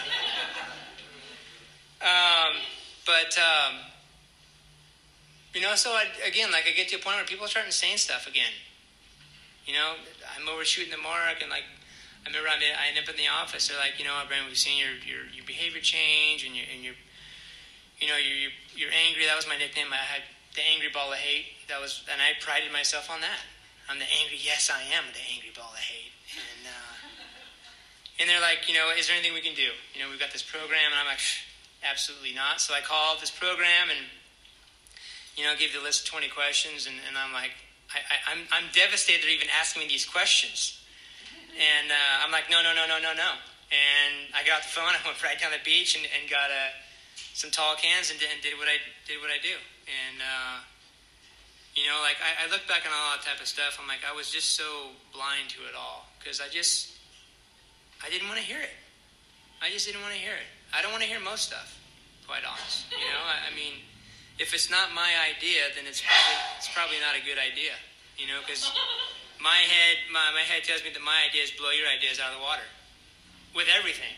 I mean, with how we can drive sales at work, to how I can make this meeting better, to, whatever the case may be. And that's absolutely delusional. That I don't even have a college degree, and I think I've, can do these types of things, which, that doesn't really matter either. But, so anyway, so I move into this house, and they're selling drugs or selling coke on the top floor. The second level, he's selling pills, and then the bottom is where I'm at, and this guy's selling weed, and the front door is always open, and there's just all kinds of stuff going on in that house. And again, like, I thrived on that environment. I loved it. And staying up all night long, when I look back on all that stuff, I'm like, damn, what the hell was I thinking? Like, I really thought these guys were actually my friends, but the only common thing we had together was the booze. That was it. I didn't know anything about these guys as far as their personal life. And when I look back on all that, like, I don't even know who the hell my mom and dad really were, where they came from. I know nothing about anybody because I don't care about you. Why would I want to ask about how your childhood was, and, how things were with dinner with your wife last night, or, how is things going with the job? Like, I don't care about that type of stuff whatsoever. So eventually I get out of that house and I move into a different house, and that's pretty much where my drinking ended. At this point, people are pissed off at me, and I'm waking up, and the coffee table's broken, and the TV's kicked in, and I have no idea how any of that stuff happened. And, it was like, you got to get out of here. You're just, once you start drinking, God knows what the hell you're going to do. And, again, like, I guess I was somewhat ashamed of it, but I was like, well, that's just what happens. That's just what happens. And, at the end there, like, I had no drive to want to go to a bar. I had no drive to want to go out and be around people. I would open the garage, and I would sit in that garage, and it would be pitch black, and I would drink and listen to Alice in Chains and smoke a buttload of cigarettes. And that was like really what I wanted. Just wanted to be left alone. And I kind of got to the point where I was like, if I die like this, that's just the way it's going to be. And because nobody understands me anyways, damn it. So I'll just be left alone to curl up in a ball. And, so So anyway, so I do that for a few more years, and I'll tell you what, like, really what happened was I finally got to a point where I was looking at myself in the mirror going, damn, is this really what my life is? Is this really what my life is? You know, I've got these speed bumps all over my face, and I look like crap, and I'm not eating. And I can't sleep. And I remember like the loneliness that I had on the inside of my gut when I was sober was just sickening. And before I get here, nobody understands how that feels. Hell, nobody understands when I'm new and I got 2 days and I just feel like these walls are just coming in and the feeling's coming in and I can't take a deep breath and like the anxiety is just I'm gonna die right here in a meeting. My heart's just gonna explode. Nobody knows how that feels, you know. And like it's that's the selfishness, self-centeredness the book talks about. You know that I'm uniquely different than you are, and that's what's really gonna end up killing me. You know, and even today, you know, I had to get up at 5, and I had to go to work, and I was up late, and I had to work in refrigeration today, and I had to commute, and other people do that too. But my head will blow that way out of proportion and make it seem like I have a really rough life today. And I'm just so busy, and the first thing that I want to get rid of is AA. I'm not going to get rid of the job. I'm not going to get rid of her. I'm not going to get rid of that car. It's going to be AA. And I've watched plenty of guys do it. I'm just glad I've trained my feet enough to realize like I got to show up to here because this is what gave me a decent life. So you know, at the end of it all, like I always say, like if you drink long enough, it will take away your self-respect. It'll take away any dignity you think you may or may not have. It'll take away any morals you think you may have. For me, it did. And I come here a shell of a man. Can't look in the eye, staring at the ground, and the loneliness is killing me. And it's going to be like this forever, and I can't go on like this at all. And so I found a couple guys that were serious about this, and were in the work, and they had a spiritual awakening, and I came here for about 30 days. I'm like, this is not me whatsoever. And I went out there and tried once again, and I couldn't do it. Like I couldn't stop on my own. So once I came back, like I told my grand sponsor, I was like, look, I don't have anything to do, or I don't have anything to give anymore. Like I'm done. What do I do? And he gave me some writing assignments and some phone numbers and said, I'll see you tomorrow. I'm like, that's it? Like, come on, I'm Brandon here. I need more help than that. And he's like, you're just like everybody else here. It doesn't really matter. Like, you're suffering from alcoholism. And if you want out of it bad enough, you're going to do what we do. Because if not, there's plenty of misery out there to be given back to you if you'd like that. And when I look back today, like I didn't want that. I knew what that had for me, and I didn't want anything to do with it. And so he was very adamant about getting into the work, and getting into work quick, and giving this thing back. And you know, when I look back on all that, like the first 3 steps we just blew right through. Like I definitely understood the powerlessness in step 1, like, and because of that, it made my life unmanageable. Which means many times in sobriety, I couldn't walk out the front door. I was terrified. To open the mail, terrified. And like I would have to like get called out, like, hey, we're going to come pick you up, be outside, and we're going to go to this meeting or whatever the case was. And that was me at the beginning. So it was meetings, work, and a buttload of cigarettes. And that was it. Like to go out to dinner, there was no way I was going to go sit at a table with you guys and talk. Because you guys were all smiling, and I was just miserable. A good 30 days, 60 days in sobriety, miserable. And so, you know, by the time we blew through the first 3 steps, and then I got to the inventory. And the inventory was something that I was terrified of. Because I've got secrets. And I have dedicated my life to the image that I've created. And the steps crushed it. And I spent so long building it up. Damn it. And it still comes back today. Depending on how my mood is. You know, my hat will get a little bit lower. I may button the top button and put my mean mugging face on. It depends on my attitude. It's still there. But I thank God, like the steps have shown me a way out, like to stop, Brandon. You're acting. That's not you. And then I got into the amends process, and I never liked my sister from the get-go. Because she was smarter than me, and she stayed out of trouble, and she went to church, and she got a college degree. And I think one of the biggest things, and it's embarrassing for me to say, but it's because I thought she was a lesbian when we were growing up, and I was devastated at that. And completely embarrassed. So I disowned her, pretty much. And so when we went back to the amends and I sat down with her, and through the inventory, all this stuff came out. And, I think it was like 3 years. She couldn't even answer my phone calls. Like, I made the amends and she was out the door, and I would call her and she wouldn't pick the phone up. My sponsor was like, just keep calling her. As long as she's not telling you, leave her alone. Keep calling her. So we would have like these 2-minute conversations. And, she came down like maybe 3 years in sobriety, and she came down to visit me down here. And before she left, she was like, where the hell have you been my entire life? And I'll tell you what, like, that was really, tugging at my heartstrings for sure, because that's how much resentment and self-righteousness I will develop to just, I don't care about you. Because you're going to embarrass me.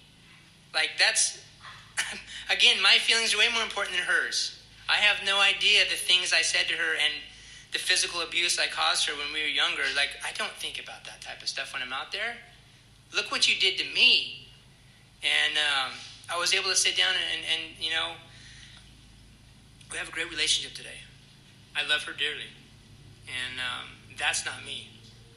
That's through sponsorship. That's through the steps. And God's got to be in some part of that somewhere. I don't know where, but he's in there somewhere. Or she's in there somewhere. And then the same with my father.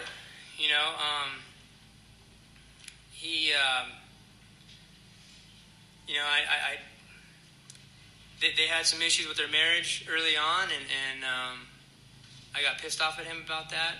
And he accused me of some things of when I was in high school that I was pretty pissed off about, really pissed off about. And so we would go to family therapy, and the therapist was like, and I'm like, I can't even look at the man. He's not my father, blah, blah, blah, all this stuff. And so through the step work, we identify this type of stuff, and I go back and I'm like, look, I used to take your car, take your money. I have no idea how it feels to be a father and sit home. Even a mom, to sit home at night and wonder if their kid's going to come home or not. Like, I don't even have any idea what kind of mental, emotional damage that would cause mom and dad to sit there and be like, I wonder if we're going to get a phone call tonight. And again, I don't care. I don't care. You know what the crappy thing is today? Now I care. But I think that's what made me feel like somewhat of a human being today. I did not feel like a human when I was here early on. Not at all. I am from a different planet, and I can't identify with anybody.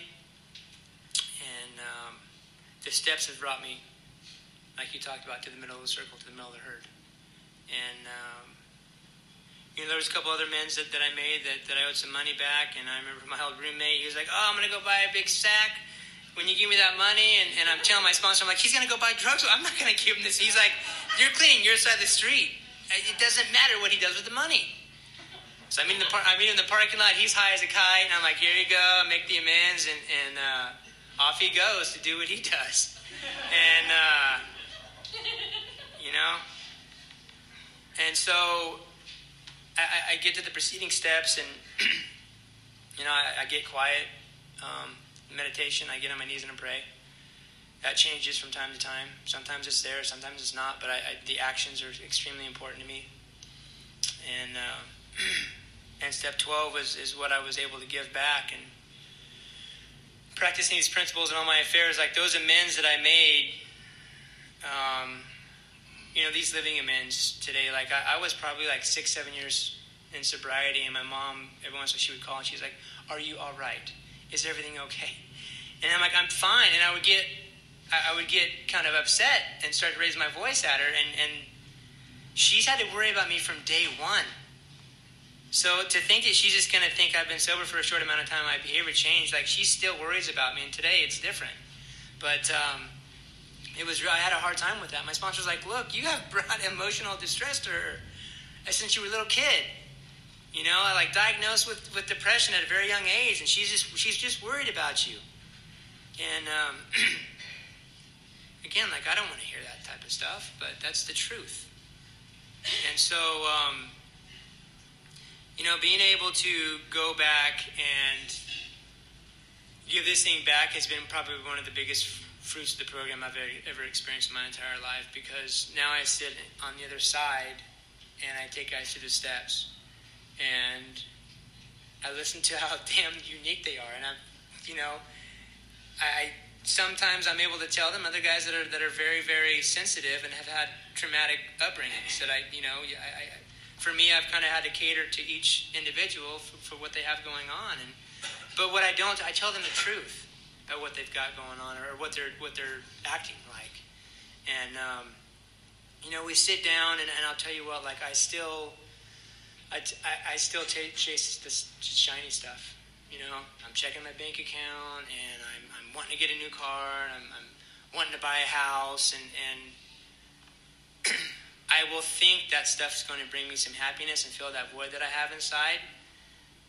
But I can obviously say, like through my experience, once I get there, it's not going to be good enough. And the house has got to be bigger. The rims have got to be bigger. The paychecks have got to be bigger. She was good for a short amount of time, but she's kind of starting to annoy me. So there's got to be another one, and so it's on and on with everything in my life. So once I'm able to sit down with a guy and go through the step work with him, it brings me back to why I'm actually here. I think, in my opinion, of why I'm really here, and it's to begin to learn how to build the best possible relationship with every human being I come in contact with, which I fall short of every single day of my life. Because I'm still judgmental, I'm still arrogant, self-righteous. It's just been put at bay with the steps and the ability to have whatever God is in my life. But out of all that stuff, it's been an inside job. It really has been an inside job, through the inventory to the amends, to be able to sit down with guys and say, okay, look, you're actually scared. You were running and gunning, but you're actually scared. And you're scared of losing what you have or not getting what you want. And it will make you act out in all these different types of behaviors that you've been doing. And these guys are like floored, like, I never saw it coming like that, ever. Because see, I'm so emotionally tied to my story that my version of it is completely different than what someone that's not emotionally tied to it. And that's where a sponsor and a sponsee relationship has been crucial for me to realize, like, look, they're not emotionally tied to it, so they see the truth. For me, like, my mind will distort things very easily. And you get these guys going, and you see like the dead man walking when they come in here, and then you see them turn around and they get jobs, and they go to meetings and they get commitments, and they start to share a little bit, and they realize that they're no different than anybody else here. We're all trying to get along in this game of life, and this world is cruel sometimes, but my reactions to it today have changed. I'm not so reactionary. I have got a lot of direction with just like, Brandon, leave it alone. Keep your mouth shut. At work, at home, in relationships, just keep your mouth shut and, treat her good. Call your sister and say hi. Just do what your boss asks. And that's tough. Because again, like I've got a head that's always thinking about a better way, an easier way. I can maybe just lay on the couch, and this money's just going to fall through the chimney and just going to come about. But that's not how life is, and that's not how happiness is either. I've been chasing that stuff for many, many years, and what I found out is that I'll never get there. I'll never get there. So I don't know. How much time do I have? 15 minutes. Damn. So I again, like, what my life looks like today, and what I'm trying to do is be more of an example than running things, through my mouth. And I've been able to get a couple raises at work and new positions there. And again, like, I can't believe how much I would want to resort back to just like, I give up. I just don't want to do this anymore. With a lot of stuff. But the thing you guys have shown me and my sponsors shown me is like, look, anything good and decent in my life has taken work to get. And I don't want to have to work that hard for it. But, what's the alternative? Really today, I have put so much work in trying to rebuild these relationships and pay these people back. God, I don't want to die drunk. I don't want to die with the wreckage that I had on my conscience when I first got in here. Because I remember laying in the hospital, and the doctor's like, do you do drugs? Have you been drinking at all? And no, I do not do that type of stuff. Like, appalled that someone would ask me something like that. I've been up for days, and I had anxiety. I thought I was going to have a heart attack. And my mom's in there, and she's not saying anything because she's very, very, not naive, but she's just a really, really kind woman. And again, she doesn't want to hurt me. And so she was in there just crying, and like, I don't even care. Can you get her out of here, doctor? Like, I need to calm down. And I talked to her on the way home tonight, or on the way over here tonight. And my grandma's not doing that well, and she's kind of getting emotional, and she's like, it's hard to see. It's her mom, and she's like, it's hard to see, grandma like that. Like, she used to be so strong, and she was a teacher, and she would take care of things around the house. And my grandpa's passed now, and just the ability to be there and listen to her, and just let her know, hey, Mom, you're just there to help her out. You know how lucky you are to see that she hasn't died in a car accident. You never got to say goodbye, or whatever the case is. Like, there's going to be all kinds of tragic things that are going to happen in my life. I've been to funerals, and I've been to weddings. But all that type of stuff, what it's really done is been able to make me feel like a human being, and make me feel like I'm a part of this life called humanity, which is not how I've felt most of my life. And just because I've been sober for 9 years does not mean I have been an idiot and done some stupid things and damn near got arrested and not have drank for 8 years. And what I'm trying to say is, I wish just drinking a buttload of booze was my problem. But it's not. That is just the beginning of the tip of the iceberg of what I have going on with myself. I'm delusional, driven by 100 forms of fears and self-delusions. That's what's going on. And I don't necessarily always see that, and that's why I need people that are somewhat sane in my life to point that out, being, Brandon, you are way off base. You show up, you say what you're going to do. You're honest, and when you do lie, you come about it because that guilt gets inside of me now, and I've got to tell the truth when I lie, because I still do lie about stupid stuff. What'd you do today, Brandon? Oh, well, I went to the gym, and I took a hike, and I'm like, no, actually, I just went to work and came home, and I just want to make it sound like I had an interesting day, but that's not really what was going on. But again, all this stuff is about awareness for me today. Like, I'm not aware that's how I behave 28 years of my life, 30 years of my life before I get here. And what's made that possible is I cleared away the wreckage. I've got a clear conscience today to be like, look, when I do something wrong, it bothers me in here, and I'll lose sleep over it. And my sponsor says it very, very simply. He's like, you can either go through sobriety with a shield and a sword, defending everything you do, or you can go through it with a broom and a dustpan, cleaning it up as you go. And I try to clean it up as I go. And when I'm able to do that and swallow my pride and realize I do screw up, even though I've been sober for a very short amount of time, that it brings me back down to ground level. Like I'm not unique. And what happens is, when I do keep secrets or I'm not doing what's asked, that uniqueness comes back into my life. Maybe I don't need to come in here to this. Maybe I can leave work a little bit early. Maybe I can take these little bit longer breaks.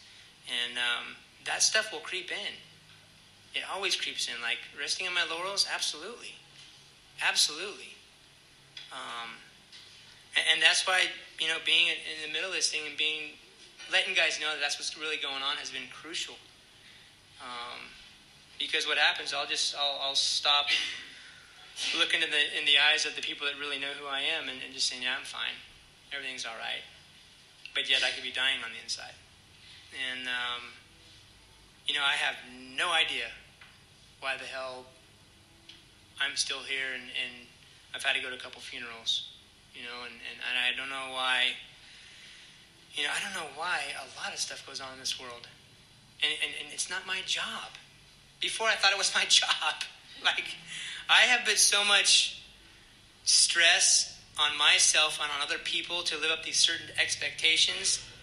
Everybody fails it. My dad, my grandma, my mom, they've all got to be up here. They're human beings. They are flawed just like I am. They've got envy and lust and pride and greed and all the same damn things I suffer from on a daily basis if I don't address them with the steps. And, again, when I'm able to get honest with that and be genuine about that, there is nothing special about my life whatsoever.